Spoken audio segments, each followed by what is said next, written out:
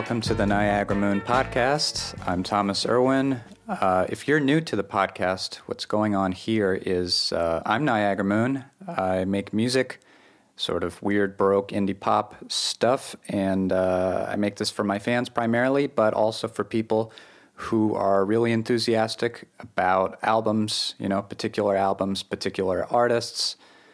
Often I am joined by Dan Barracuda, another awesome songwriter.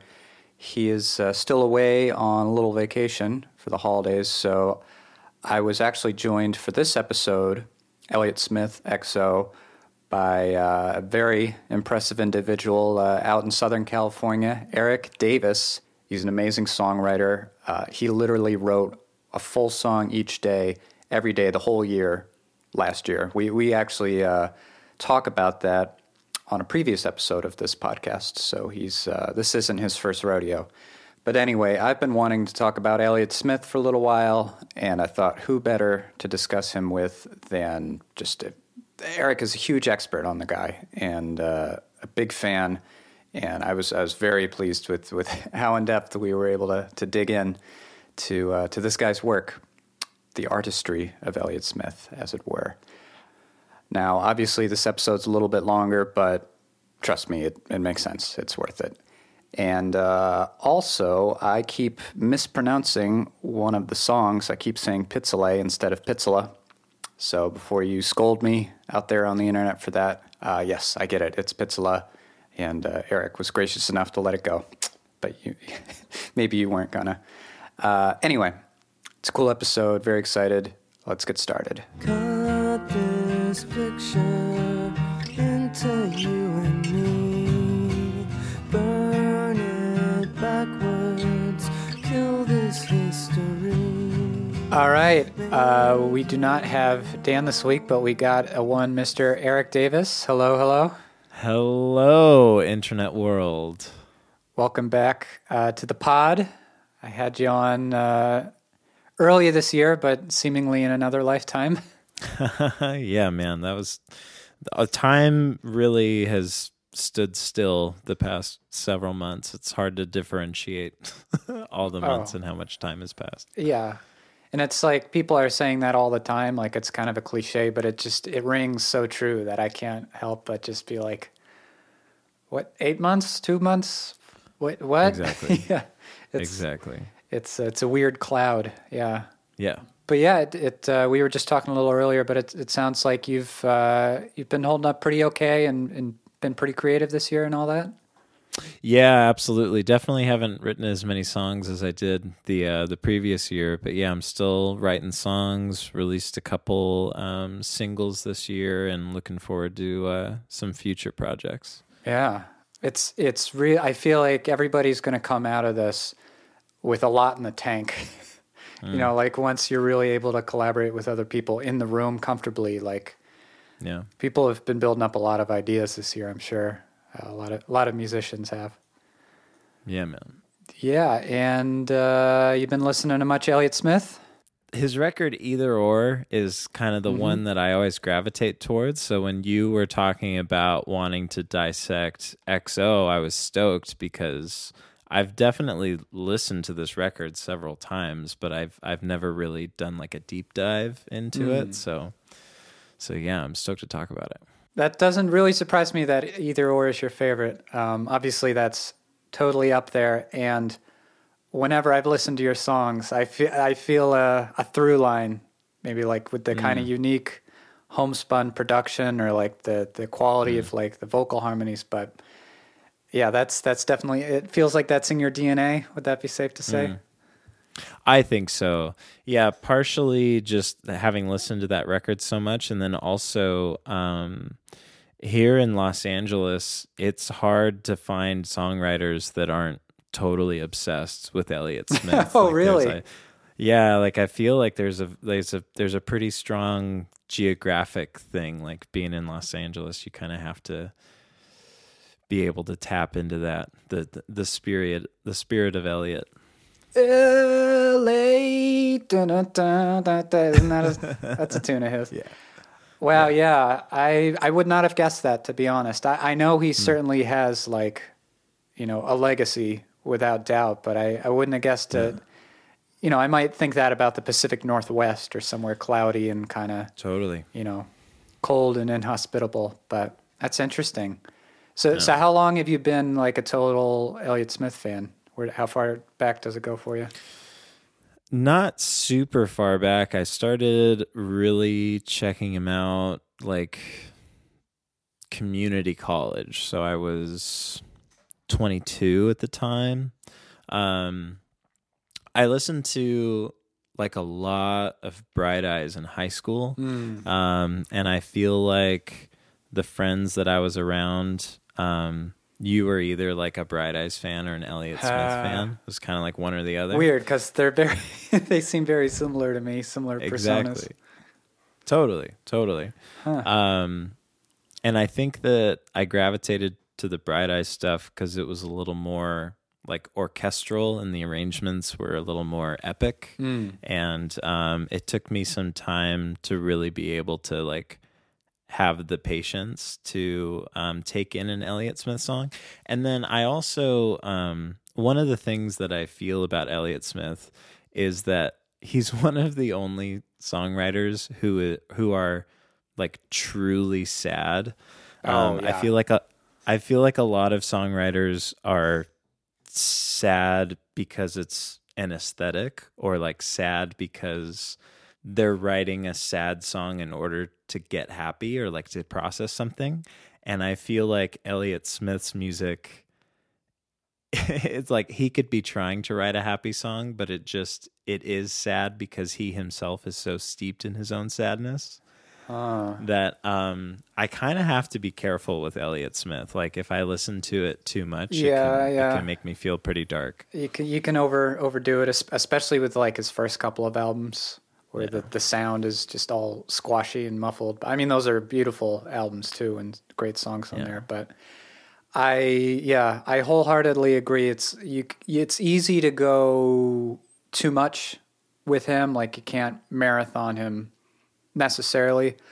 It's also funny you said you were 22 when you got into him, because that's exactly when I did, which for me that's kind of late, because I feel like I decided all the music I liked when I was a teenager or whatever.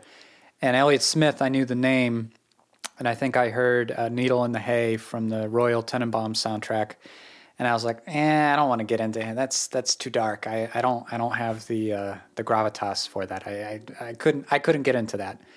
But then I gave his catalog a chance, and now he's never written a bad song, has he? Like I never hear one song, let alone an album, that he's done, posthumous or not, and I'm like, oh, he dialed it in here, or this one's cheesy. Like that literally never happens with him. So it's really just like, what's the cream of the crop? And I do really like Either Or. I really quite like Figure Eight. But for me, because I tend to like better produced music, like higher production quality, generally, if I have the choice, I feel like XO is in this wonderful sweet spot that kind of made it like the peak Elliott album for me. And this guy is a genius with a capital G. Like I think it's far easier to call him a genius than a lot of other contemporary artists. He's super. Would you say he's underrated? Elliott Smith? Yeah, is he underrated or overrated or some weird combo of both? Well, with your speaking to his arrangements, I think maybe he's underappreciated with his arrangements, because people definitely love him for his songwriting, I feel like primarily, and his tone. His lyrics, Yeah, so I'd say for songwriting, I feel like he's pretty well appreciated. Like I've been to a couple like in memory of Elliott Smith evenings in like LA, where like a bunch of different songwriters like will all just play Elliott Smith songs all night. And but yeah, as like in terms of arrangements, I think I could definitely agree with you. There's a lot in there that that we could all learn from. I don't know if people are always necessarily aware. He plays almost everything himself.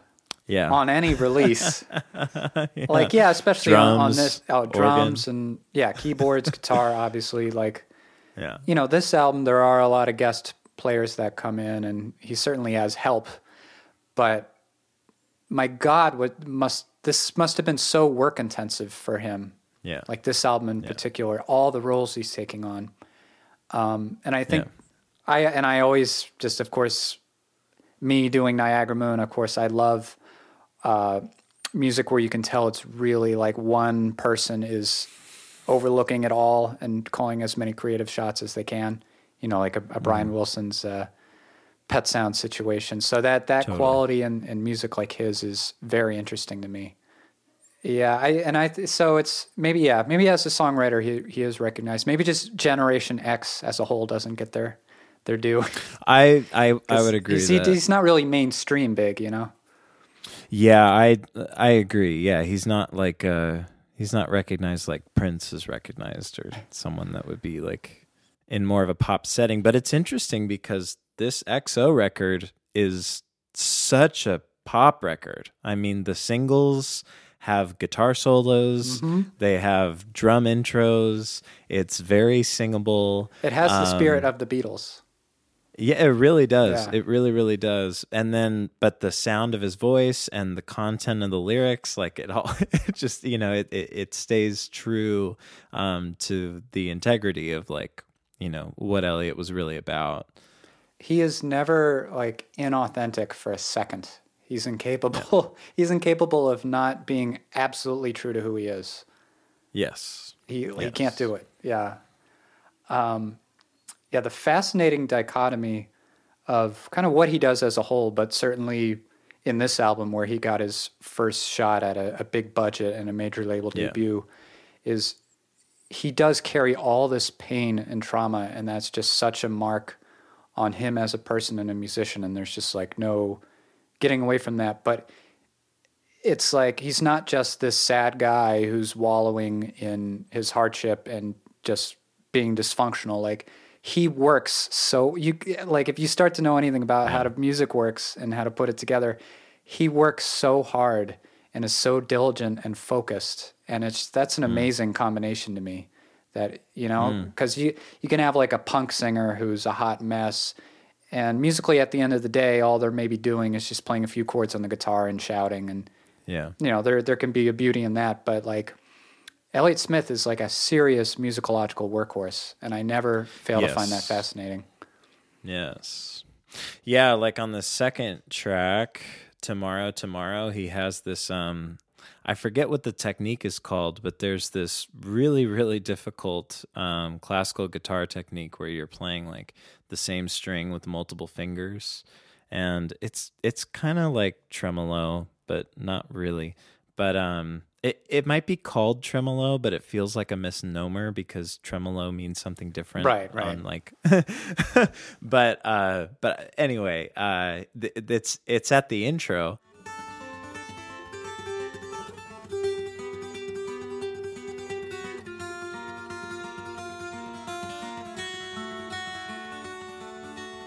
Everybody knows which way you go, straight to over. And like that shit is tough. It sounds insane to me. It's like, wait, is a human being playing this right now? Like exactly. On this, and like he just comes back in with his like casual vocals, just if they're delivered casually, but like. Everybody knows, like, where is that harmonic footing? Like, what just that's a moment that's beautiful to me, but it's also like, if I were to replicate that, what the hell is going on there? Like, what chords is he in? What scale are we going to? Like, the way he mixes major and minor. Like, that's one of my favorite songs from the album. I feel like that's the first strong instance of, like, who else can do what this guy does? Yeah, it's cool, man. Like all the modal stuff that he taps into. And one of the things that I really love about these songs, I'm trying to remember exact instances of this happening, but he'll do this thing where like he'll play a chromatic chord during the interlude after the second chorus. So like he'll save this like harmonic change for this Yeah. little tiny like instrumental section, where I feel like a lot of other songwriters they'll figure out like this chromatic change that's going to like sound really cool and wow the audience, and they'll put that like right in the middle of the chorus and make it like this big moment. Right. But the way that he kind of like he writes these songs with integrity, and then he ornaments the song structure with like progressive harmony and like all this other shit. Like that's I really appreciate how he strings it all together like that. I really can't say this for most albums, and I can really say it for his album. Each listen, I'm noticing just a little clever detail. You know, he doesn't like flaunt them. They're like scattered about for you to kind of discover as you like dive more into the album. Like, an easier example is like the organ part that comes in like maybe the third verse of Baby Britain. London Bridge is safe and sound, no matter what you keep repeating. And it's playing like something that should be really dissonant and just adds this cool like like it's such an unusual part to put in a song like that, and it works so well. Yeah, He's full of that. Like I was saying, he's so not an artist that like wallows in their misery or whatever. He's always, I feel like he's always trying to punch up. He's trying to work through it just as best as he can. And the sound itself and like the tone that you get with this album, I feel like it's like uncovering mysteries. I mean, maybe that's just like for me, but like tomorrow, like the way that slowly unfolds. Yeah. I mean, it's like it gives me goosebumps. Like we're like uncovering some elegant, dark, mysterious puzzle. That's how I feel about this album as a whole. Yeah, man. Sonically, I totally agree with you. Lyrics wise, I think that he very rarely is trying to like pull himself out of his wallowing. Like on and we're totally fine to disagree with about this, but like it depends on the song too. I'll say that because yes, Pixelay totally. is a different deal. That's a very I was just gonna entirely. bring that one up. Yeah, You beat me to it. First time I saw you, I knew it would never last. I'm not half what I wish I was. I'm so angry. All right. Well, a slight clarification: if he's not trying to self-improve or whatever, he's striving towards self-awareness in a way that I find very intriguing. Yeah, totally. Yeah, self-aware about how against his own intervention he is. Well, now we're talking. Everybody cares. Everybody understands. Exactly. Yeah. But I agree with you, man. I mean, like, I think being self-aware, you know, they say that's the first step to anything, just acknowledging what's going on. And I do think that is admirable. Yeah. I mean, there's only so much you can speculate with what happened to him later in his life and, you know, whatever kind of path he went down. I feel like another reason this album rubs me the right way is I feel like we get him here a little bit before he went into like his roughest patch in like the early 2000s and From a Basement on the Hill or whatever that's called. Like, those albums are all great and amazing too, but we get just like a little more sprinkle of hope and optimism in this one that I don't know what happens later. But yeah, how do you feel about like his discography as a whole? Where else do you like to go, or what do you find noteworthy? Most of my time has been spent with the earlier records. So like Figure Eight and Basement on a Hill, I've listened to like less. I could count on one hand each time I've listened to those records. Yeah. So yeah, most of the time is spent with like Roman Candle and the self-titled and Either Or. Yeah, the light stuff. Yeah. Exactly. Easy listening. I will say, especially those first two albums, the Roman Candle and the Elliott Smith, like I very often cannot listen to music produced that way. It's so very, very low budget lo-fi, but there's something about what he does with that transcends it completely. And I really came to enjoy those albums, and the pictures he paints on those too. Yeah, it's interesting that you would use the word transcend, because I feel like the production it helps. It's what helps make it what it is. But I do hear you, man. Like, that was one of the things that I really noticed with this deep dive on XO, is just how easy it was to listen to. There was this one tune, so track 11, Bottle Up and Explode. Yep. I just had this moment where I was like, this is one of the best bass sounds I've ever heard. And you don't have those thoughts generally when listening to like sad indie records. Right. No, what do you think of his, I mean, I have to assume it was mostly his decision to kick up the sound quality and the production quality so much, given like his roots. I mean, is that kind of, I mean, is that like Dylan going electric, or what? I mean, was that a good move for him in your eyes? I think so for sure. I think it was probably partially his decision and partially just by nature of having his first record on a major label. Like, when you have more money and when you have access to nicer equipment and better producers, it makes sense to do that. And I think that not all indie artists record lo-fi because that's their like artistic vision. Like, sometimes you're just recording lo-fi because that's what you have access to. Right. And at least from the way that he obviously studied music and composition and his knowledge of melodies and harmonic structure, like, he seemed to be very rigorous in his study of that. Like, it also makes sense that he would want to be rigorous about his production as well, like when he had the opportunity to. Yeah. So yeah, for me, it's sure. It's not a negative thing at all.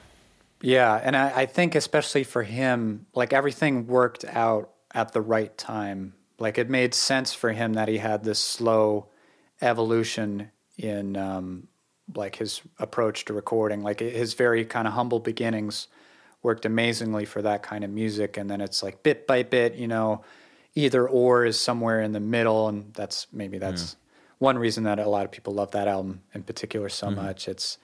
I think if anything came too soon, it wouldn't sit as well with his material as it ended up working out.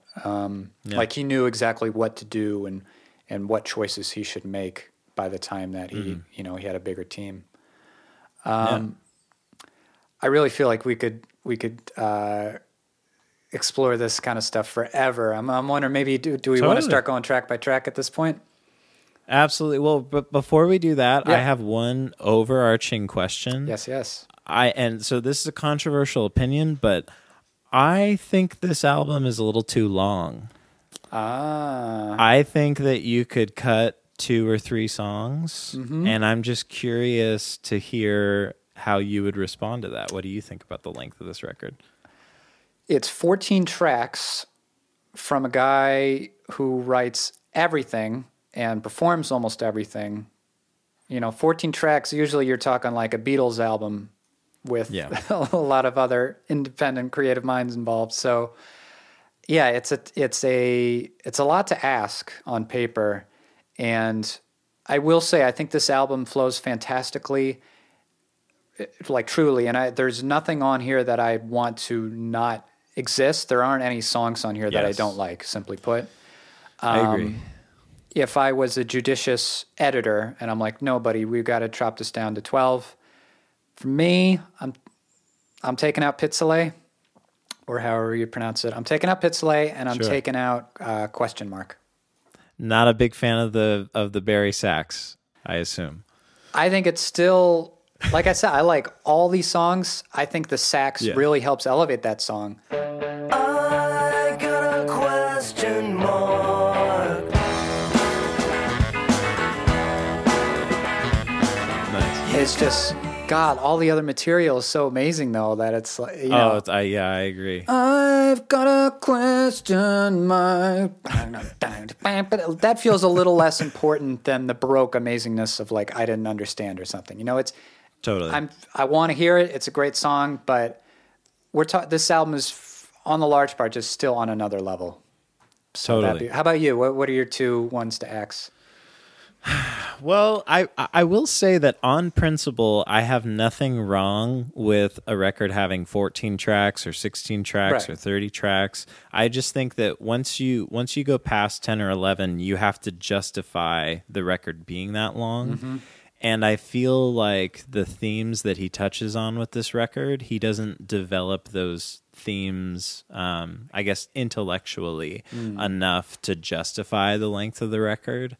But that is like, that's a very critical opinion that is like much smaller than the amount of love that I have for this record. It's for clear sure. that you're really trying to dig deep to find something at that point. But I mean, and it's a Exactly. valid critique. Exactly.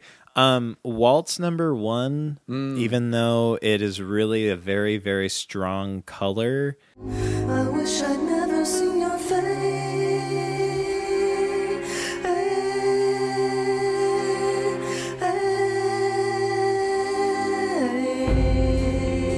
that's songwriting wise, I feel like it's the weakest in terms of songwriting. But I maybe What wouldn't was cut I it though because supposed the to color is so strong. say? Do. Yeah. Okay. All right. I'm with you there. Yeah. And then I think I could agree with you on question mark, and I think I could live without oh well okay.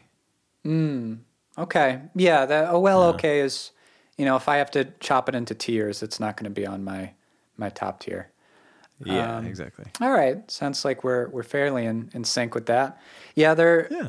Like we do often on this podcast, we do dig in track by track. That to time wise, we might be Great. a little limited since it is 14 tracks. But let's, we'll cover the highlights for sure. I Totally. mean, Sweet Adeline, what a like Alice in Wonderland, Wizard of Oz, Yeah. sepia tone to color intro that goddamn song is.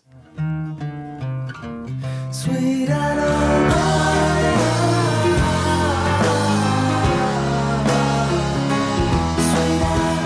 Yeah. When I was like, Elliott Smith, do I care? Like the first time I tried to listen to XO, like that, that grabs you, something like that. Yeah. That entrance he makes.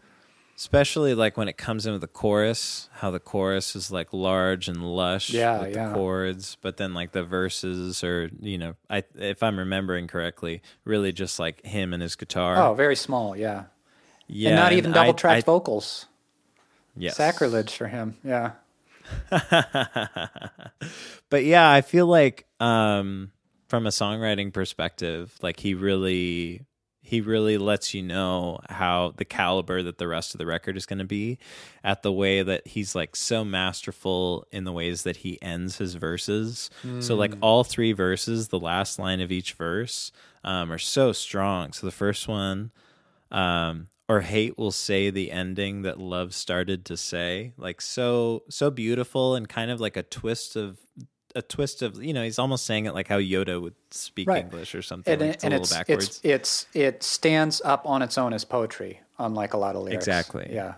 Exactly. And then to go and like end the song on or any situation where I'm better off than dead. It's Yeah, like- so maybe he's not punching up so much on on that one. Yeah.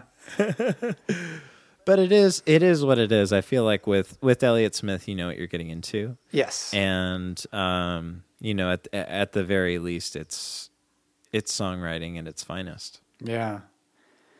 Yeah, and this is a good example early on of how wild and creative he can get with just, something kind of nerdier like chord structure. Like, Yeah. okay, am I just playing F, G, C. Nope, I'm doing ding, ding, ding, dun, dun, ding, dun, dun, dun. Like I'm all over the place in my minor and my major. Like that's such a hallmark of this album, and I mean his catalog total too. But yeah, the way he brings you into that is very effective. Yeah, and it's always very musical. Like the chromatic stuff that he does, it never feels out of place. No, never feels forced. Yeah, absolutely. Well, then we move on to Tomorrow, which that gave me the big goosebumps, like slow reveal feeling I'm talking about. And I think one of his best songs ever. I heard the hammer at the wall. Say you're deaf and dumb and dumb. I don't know. That's just me. I hear you, man. I think it is really interesting that they start the record off, the first like big production record that has all of these poppy singles on it. That they started off with two kind of lower energy songs, and then the third song is Waltz Number 2, like the single that you kind of, as a general consumer, maybe you'd want to hear that song first or second. So I thought it was a ballsy move that they pushed it to number 3. I feel like you got number 3 being the best track on most albums.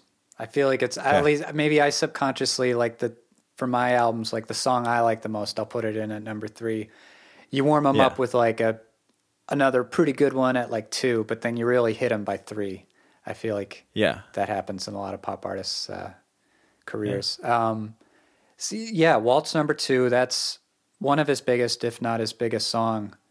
Absolutely. I mean, always holds up. I always enjoy hearing it, and it's one where I can really follow the through line of the story pretty well. Why do you think it's his calling card song? Why do you think it's one of his biggest? What do you think it is about that one in particular? I think a lot of it has to do with the production. That it's very easy to listen to. With the if I'm remembering this correctly, like the solo drum intro, and then the band comes in. Yeah. And then the chorus is piano riff. Exactly. And the chorus is like so simple. It comes like right back down with no instrumentation, and it's just that simple little couplet and like rememberable. I'm never gonna know you now, but I'm gonna love you anyhow. I'm never gonna know you now, but I'm gonna love you anyhow. And then it was also like the record label DreamWorks, they released Waltz Number 2 like as the single to promote the record. So there may be like a little bit of history in it being more well known than the other tracks. Yeah, the simplicity, that really is a huge part of it. Like it is one of the more approachable, like coverable of his songs. Yes. Yes. I also kind of have like conspiracy theory speculation. I mean, maybe that's what a lot of this podcast is becoming, but I feel like love it. This is one of the this song, and what he's singing about essentially is like losing his mother to a piece of crap stepfather.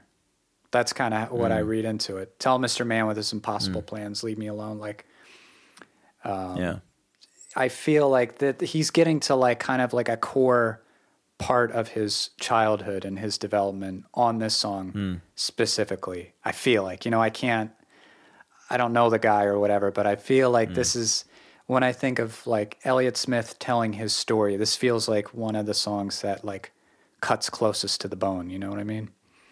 Yeah, man. I feel like a lot of people feel that as well. And to be totally honest, I'm curious how much of that is really the case, and then how much of that is people love this song so much so they feel so close to it. Yeah. I don't know. I mean, I hate to be a cynic. I think you're onto something with that too, though. Yeah. I mean, it is very, you can, no matter what you think that this song is about, it's very relatable. And the fact that like the simple chorus at the end of the song, he just plays it like 3 or 4 times over and over again. Yeah, repeats and himself. like the lyrics, like I'm never gonna know you, but I'm gonna love you anyhow. Like we can all resonate with that with someone. He really lives, so. He makes that message universal. How he hammers it home at the end there. Yeah, I totally agree. Well, I can say unequivocally, Baby Britain has got to be about alcoholism. Absolutely, 100%. Floating over a sea of vodka. Fights problems with bigger problems. Sees the ocean falling rise. Counts the waves that somehow didn't hit her. And here's another. maybe you're the good cop and I'm the bad cop. I'll go with that dynamic. Another critique of the record, and I guess this is also kind of what I was saying, it was maybe a little bit long, is I feel like he says a lot about drugs and alcohol on this record, and specifically alcohol with this song, but he doesn't really like expand the theme at all, or like come to any sort of conclusion, or ask any like kind of important questions about alcohol as an individual kind of substance. I don't know if that's fair of me to say, but diving into the song, I wanted to hear more. Right. About... Yeah. It is kind of just like it's painting this picture of a character, just this observation, and then it's funny how the music is just totally getting better by the Beatles against that. But you're right that he kind of doesn't dig into some deeper kind of poignant like discovery, or there's not more ambiguity or something. Like he's playing with language in a very poetic way, but it ultimately is like, okay, so. But then what I would say to that is, well, childhood trauma is the explanation, and he'll get into that in other songs, you know, but that's fair. Again, we're back to just, you know, conspiracy theory ruminations, but hey, I'm all right with that. Another amazing thing about Baby Britain, and I mean this may not be amazing for the, other people's perspectives, but the bridge is 3 lines. And like it's just it's an amazing bridge. Got a look in your eye when you're saying goodbye, like you wanna say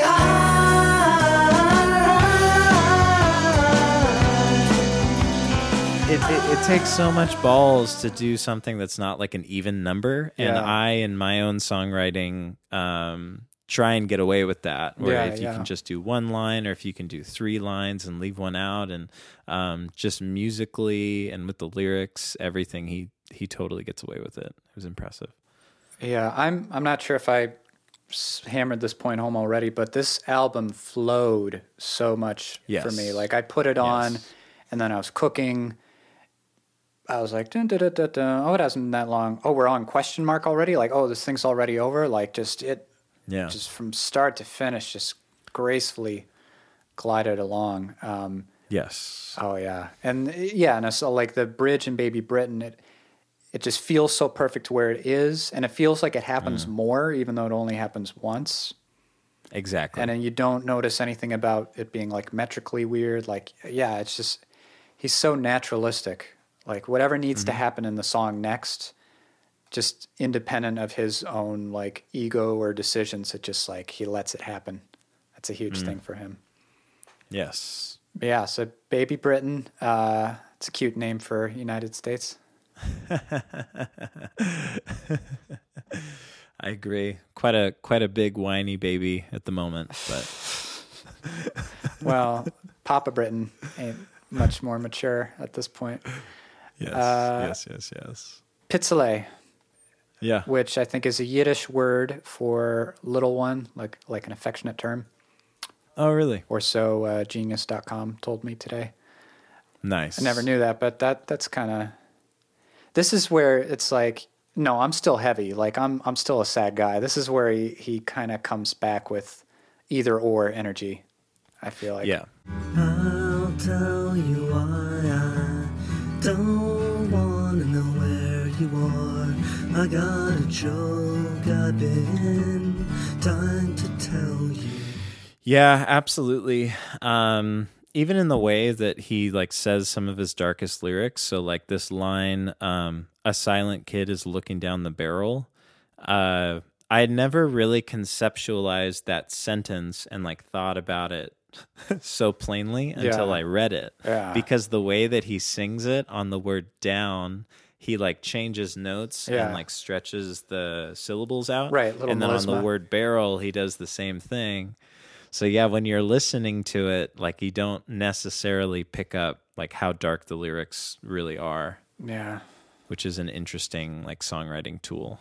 Yeah, it's that art that a lot of different musicians employ of like kind of happier or more optimistic sounding melodies with like just bleakness in the lyrical content. Yes. Yeah.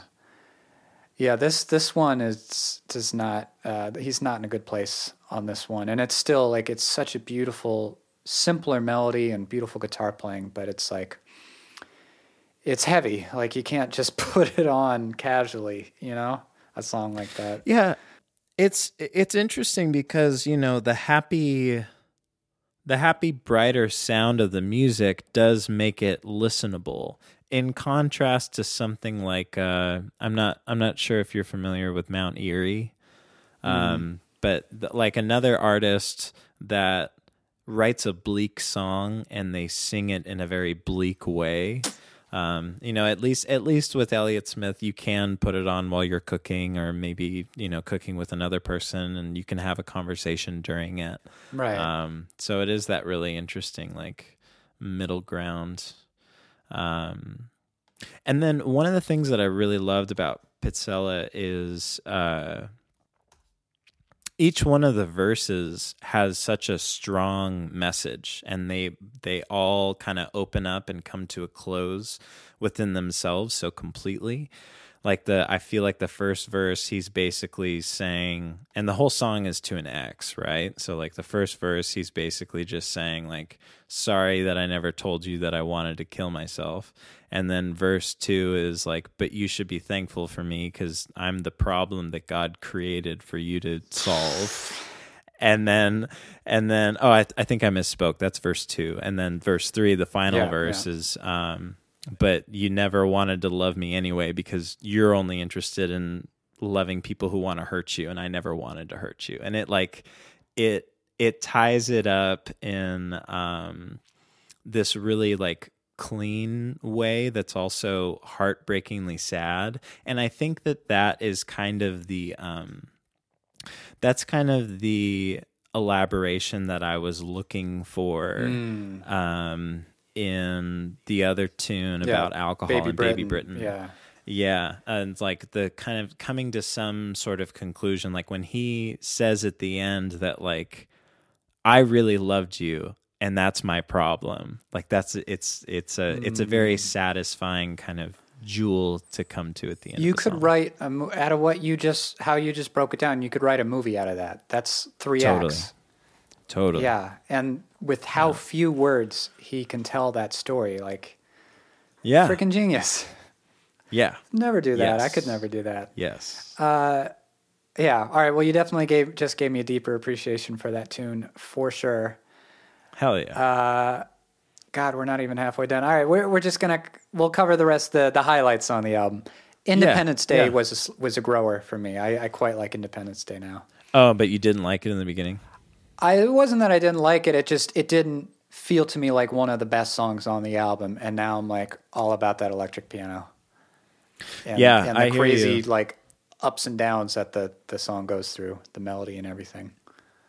Yeah, I totally agree. Like listening through that song, I was just thinking to myself, like, man, this groove feels so good. I mean, it makes me feel as good as any like Steely Dan groove or Toto groove or whatever else. And it's just one simple little 90s drum loop. Exactly. Yeah.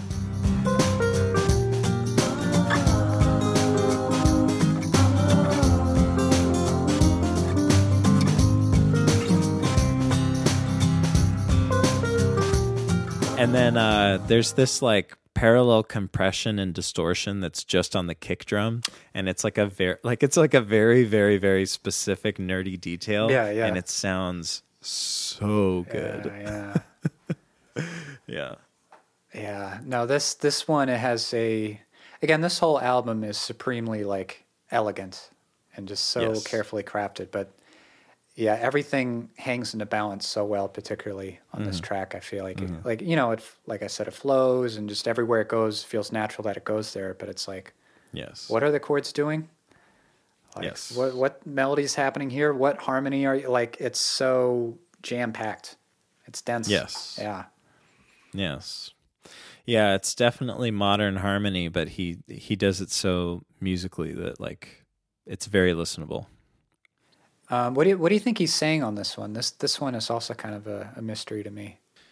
Independence Day is a difficult one for me to figure out what he means by it. And for me personally, like, I'm always fine with that. I'm fine with things being obtuse or unclear. Generally, I'm not as attracted to that as I would be to things that are like a little more clear to me, like Pizzella. Yeah. But I definitely feel like all three verses are about very different things. And that in and of itself could be what the song is about. Is it just about three different things? Pastiche. Yeah, but I do think that the chorus is very strong. Like to say, "You only live a day, but it's brilliant anyway." It's kind of one of the only like truly happy lyrics on the whole record. But then you got something butterfly, gonna spend the day higher than high. Totally. That Totally. might be some loaded something in there. Definitely about drugs. You're gonna feel great. This is your day, but you know what? It's not real. There could be that pulling the rug out from under you sort of slanted too. Oh, that's interesting. I hadn't considered that the chorus would be sarcastic. But I don't know. Maybe that's my style. Maybe that's not his style. He's not exactly Steely Dan. Oh man, there can only be one Steely Dan. One Donald Fagen. Exactly. Well, yeah. Just in the interest of time, maybe we'll go through the rest. Is kind of on the quicker side. But Bled White is sometimes my favorite song on this album, and certainly always a strong contender for me. I'm not fucked, not quite. That's where I'm getting the, You love that line? It's so just blunt. May not seem quite right, but I'm not fucked, not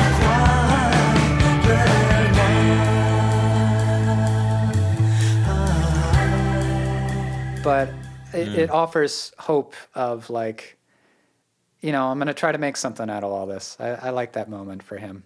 It feels triumphant. Hell yeah. Nice.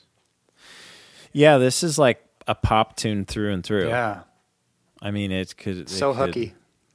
It really truly is. And I'm stoked for Elliott at this point. Like, hell yeah, man. Like, play your pop songs. Yeah. Because they're still very musically interesting and involved. Like, oh, totally. He's, it's pop just because it's candy, but it's not like cheaper or whatever because of it.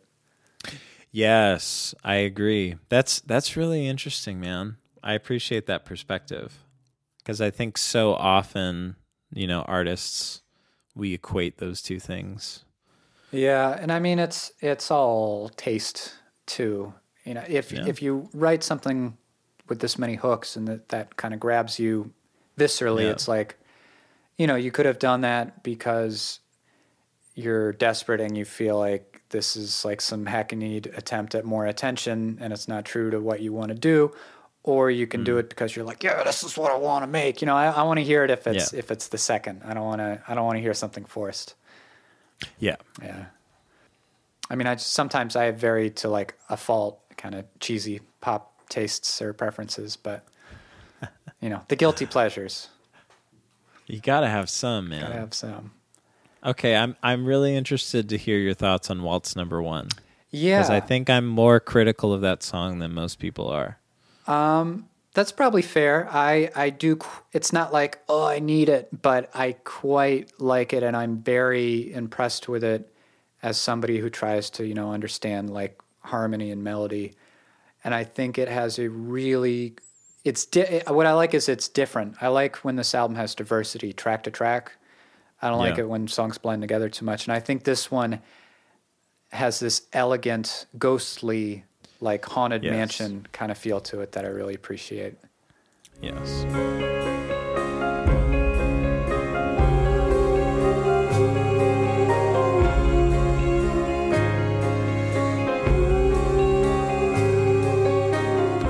But I don't think it's ever been like in my top 3 or whatever for the album. How do you feel about that last? I never wish I'd seen your face. And then the 3 different chords on the word face. Yeah, you dig that? It's that part of it is a little strained. Maybe that's a little bit like. I mean, just compared to all the other brilliance he has, it's a little bit. Look what I can do. Like I can't. It has a little bit feeling for me of I can do this, so I just should do it rather than it's what needs to happen. I don't know. Yeah. Okay, so I think that's totally fair. All right, I think that's totally fair. We're onto something there. Yeah. But nowhere near enough to like make me not like the song or whatever. Sure. Yeah. Agreed. I was just going to say, one of the things that I love about this record that I feel like he maybe opens into on Amity is his freedom to just say the same word over and over and over again in the lyrics.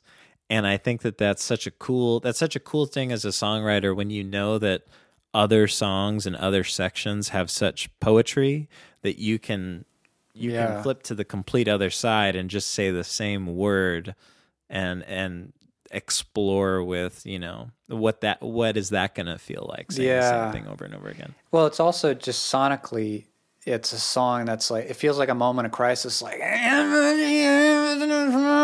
just, can I take this anymore?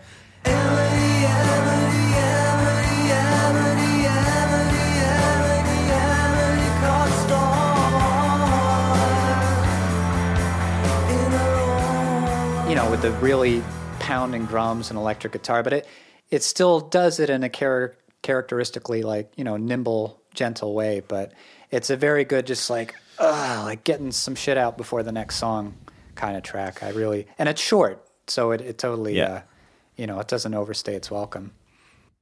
Yeah, I felt like this could be on the Benz record. Yeah. Like it felt feels very rock and roll. And it's kind of the first track on the record that allows itself to really be proper rock and roll. Yeah, he's rocking out. Yeah. And it's the kind of thing that is written quickly, probably performed pretty quickly, and it's like, we're just go, and let's not overthink it. And I like it when an artist can pull that off. Yeah. Well, God, we still got five songs here. I'm going to say until you get into the last 2, this, okay, Bottle Up and Explode, a question mark. Uh-huh. It's the part of the album that just ever so slightly is not as mind-blowingly amazing as the whole other part of the album, for me at least. But I completely agree.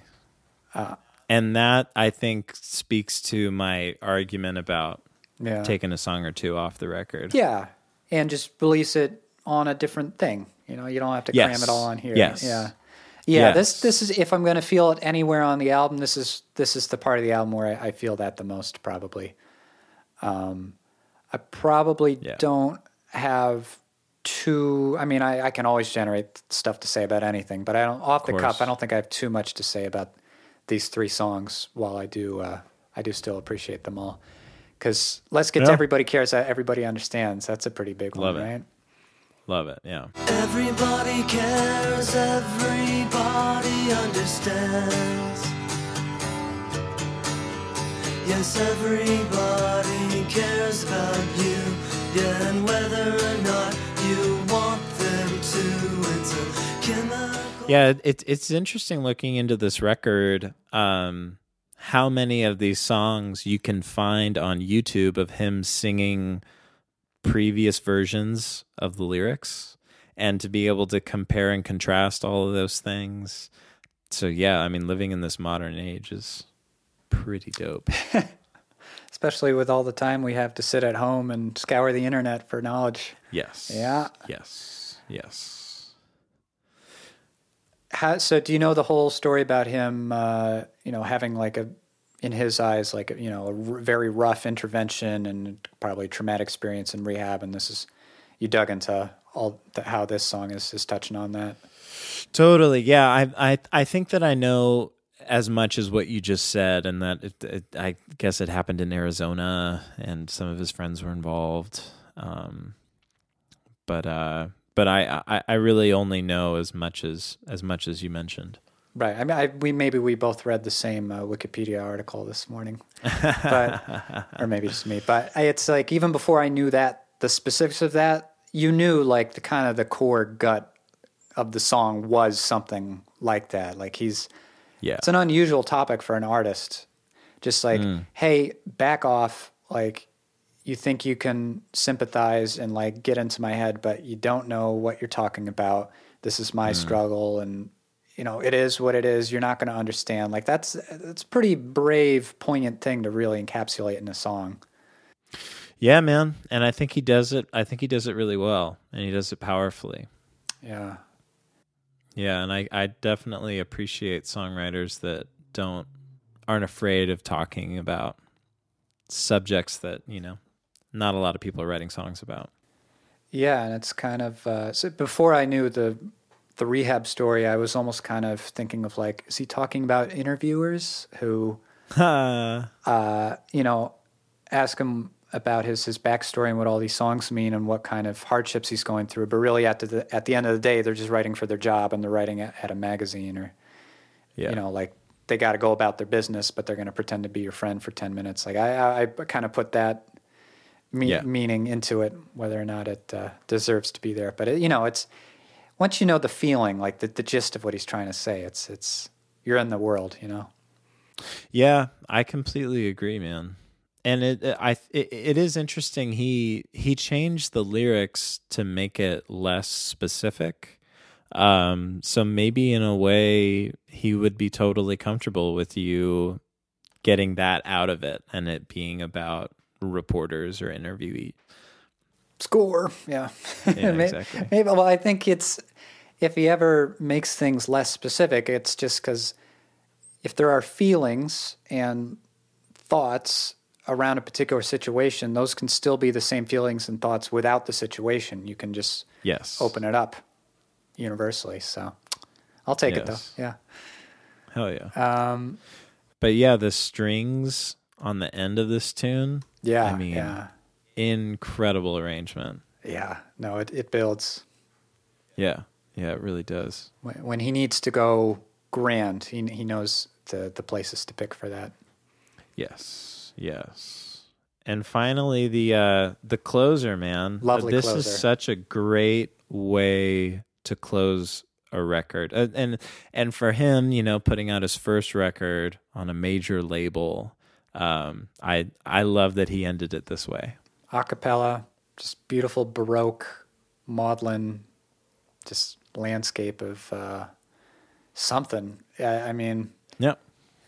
RJD2 sampled it, so that's pretty cool for Dead Ringer. Hell yeah. I heard that sample before I ever heard the song.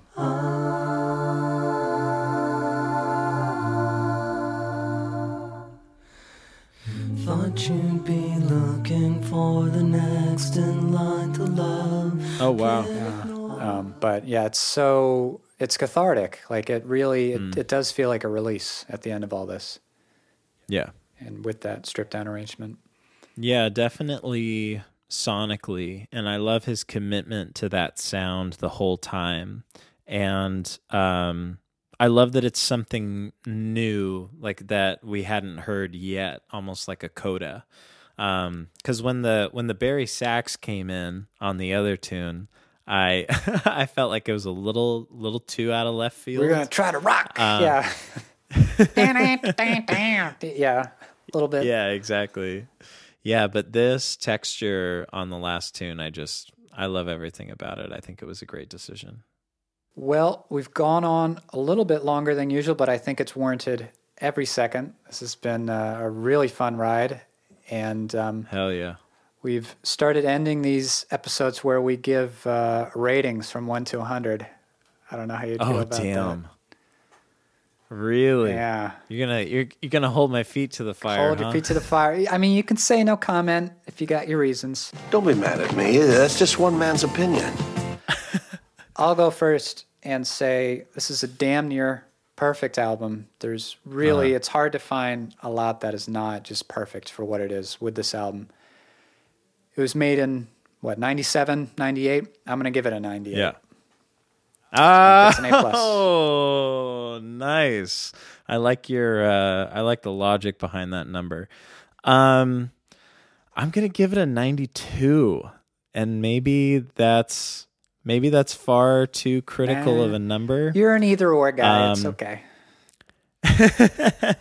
But I feel like just as a record, it could be shorter, or the themes that he touches on, he could experiment with them more, or the sounds that he taps into, he could get into like a wider variety of sounds, which is one of the things that I think that I mean, not that we need to be comparing Elliott Smith to Radiohead at all, but Radiohead, it's like listening to an opera where at the beginning of the record there's all these different sounds, digital and analog, and then throughout the rest of the record there's going to be these tracks that really showcase those sounds and that wide variety. I think that's because it's 5 guys and not one. There you go. There's arguments for sure. But if we're gonna have zero bias and we're just gonna look at this as a record and give it a number, I definitely think that it deserves to be in the 90s. I would never give it a B rating. But yeah, I'm gonna stick to 92. Okay. I can get behind it. Sorry, man. No problem at all. That was well put, well said. And if people want to check out the world of Eric Davis and the music you do, all that, where should we head? What's going on with you? On Instagram, the Instagram handle is Eric Bruce Davis, and then you can find all my music on Spotify or Bandcamp or wherever you listen to music under Eric Davis. And we talked about it in depth when I had you on the pod earlier this year, but your recent big project was you literally like wrote a song every day for the whole year, 365 songs, and then you culled the best down to one album, and it's a very cool album. So I definitely would point folks that way. Thank you. I appreciate that, man. Yeah. No, thanks for coming on today. This is a lot of fun. This has been so much fun. I've loved it. Thanks for having me.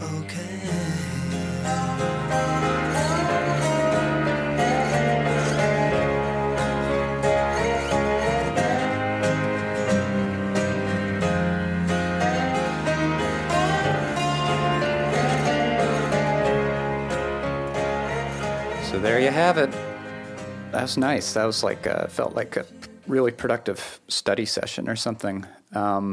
Check out the wonderful, melancholic, beautifully produced music of Eric Davis. And if you really like Niagara Moon, and hey, you wanna support Niagara Moon, get some extra super exclusive bonus goodies, I got a Patreon. Niagara Moon Music on Patreon. It's out there. Lastly, if you really like the pod, you want this podcast to get more clout, you can leave a rating, write a review, what have you, usually on iTunes, but I guess they have that for other platforms as well. All right, that is it, and I'm going to be in next week, back with Dan Barracuda, and we're going to be talking about Home Again by Michael Kiwanuka. Have a good one.